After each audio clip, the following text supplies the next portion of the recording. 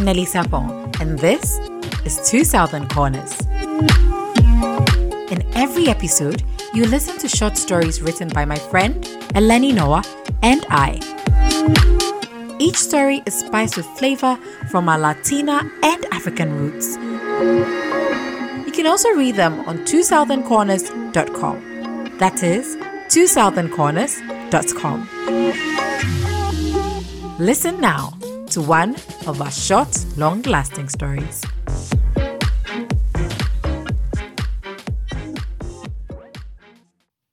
Dumpster, written by Nelly Sapon.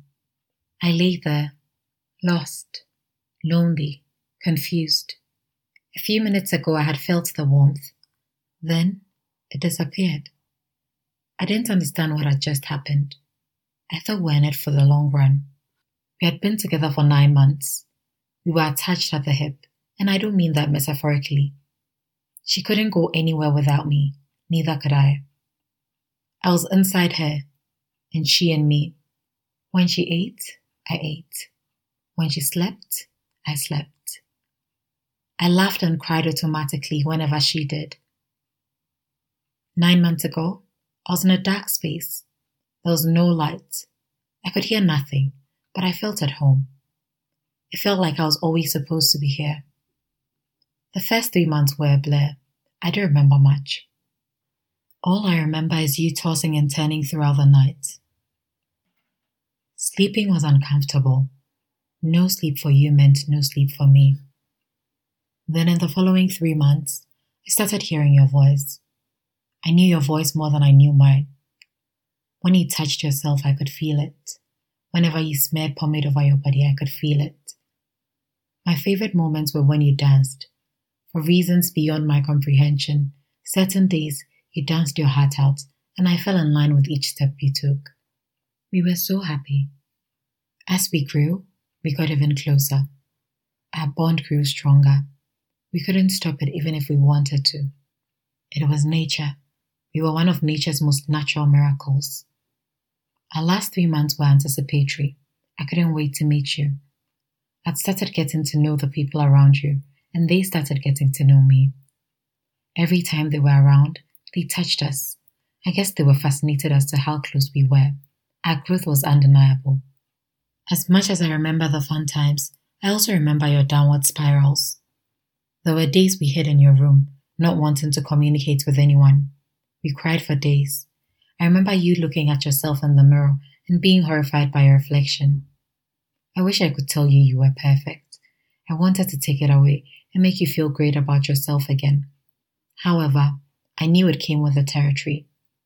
There's no way we could go through this without leaving behind scars. I pray that you'd find your irreparable scars worth it, that it would mean something special to you.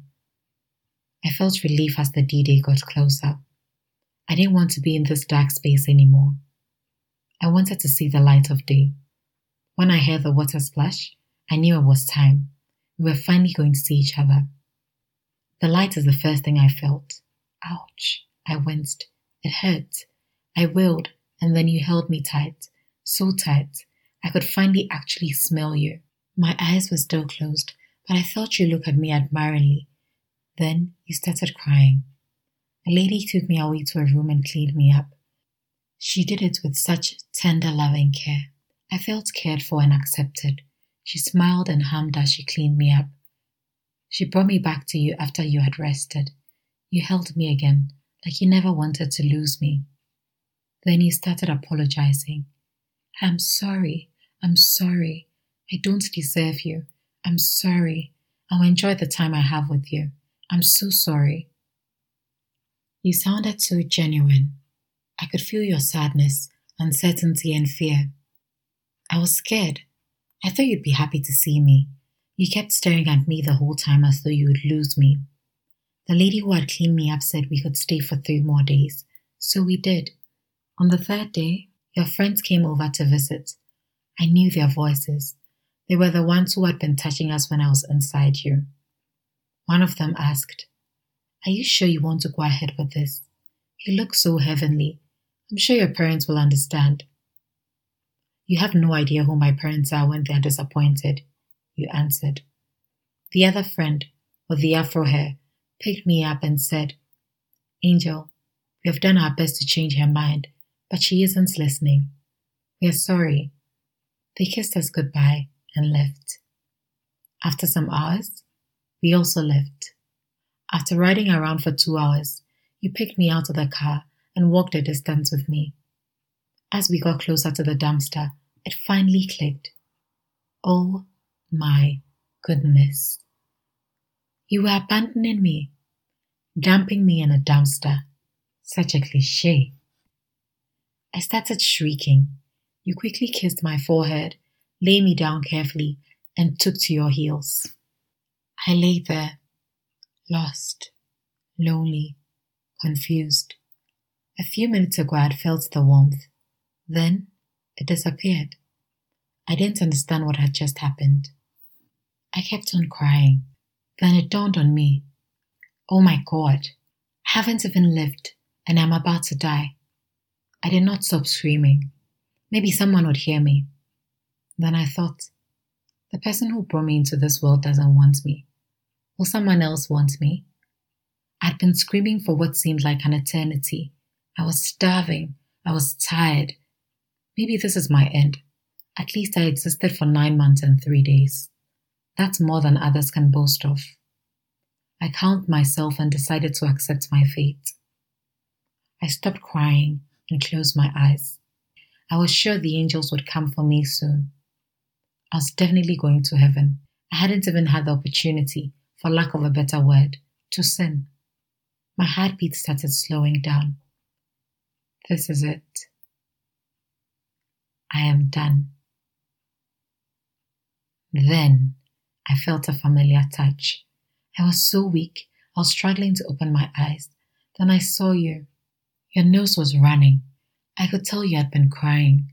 You hugged me, and I felt the warmth again. You kissed my forehead, and like a broken record, you repeated what I had come to know as your favorite phrase. I am sorry. I could care less about your apology. All that mattered was, my mother did not abandon me. She came back. Did you like what you just listened to? Then subscribe to our newsletter on twosoutherncorners.com to be the first one to receive a new story every week. Don't forget to share this with your friends. We'd also love to hear from you.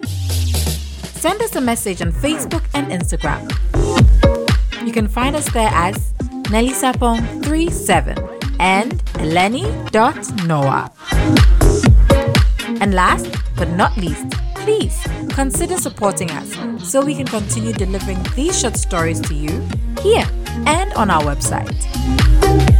You can do this with a monthly or a one-time contribution at buymeacoffee.com/forward-Southern Corners. That is buymeacoffee.com/forward-Southern Corners. See you next time.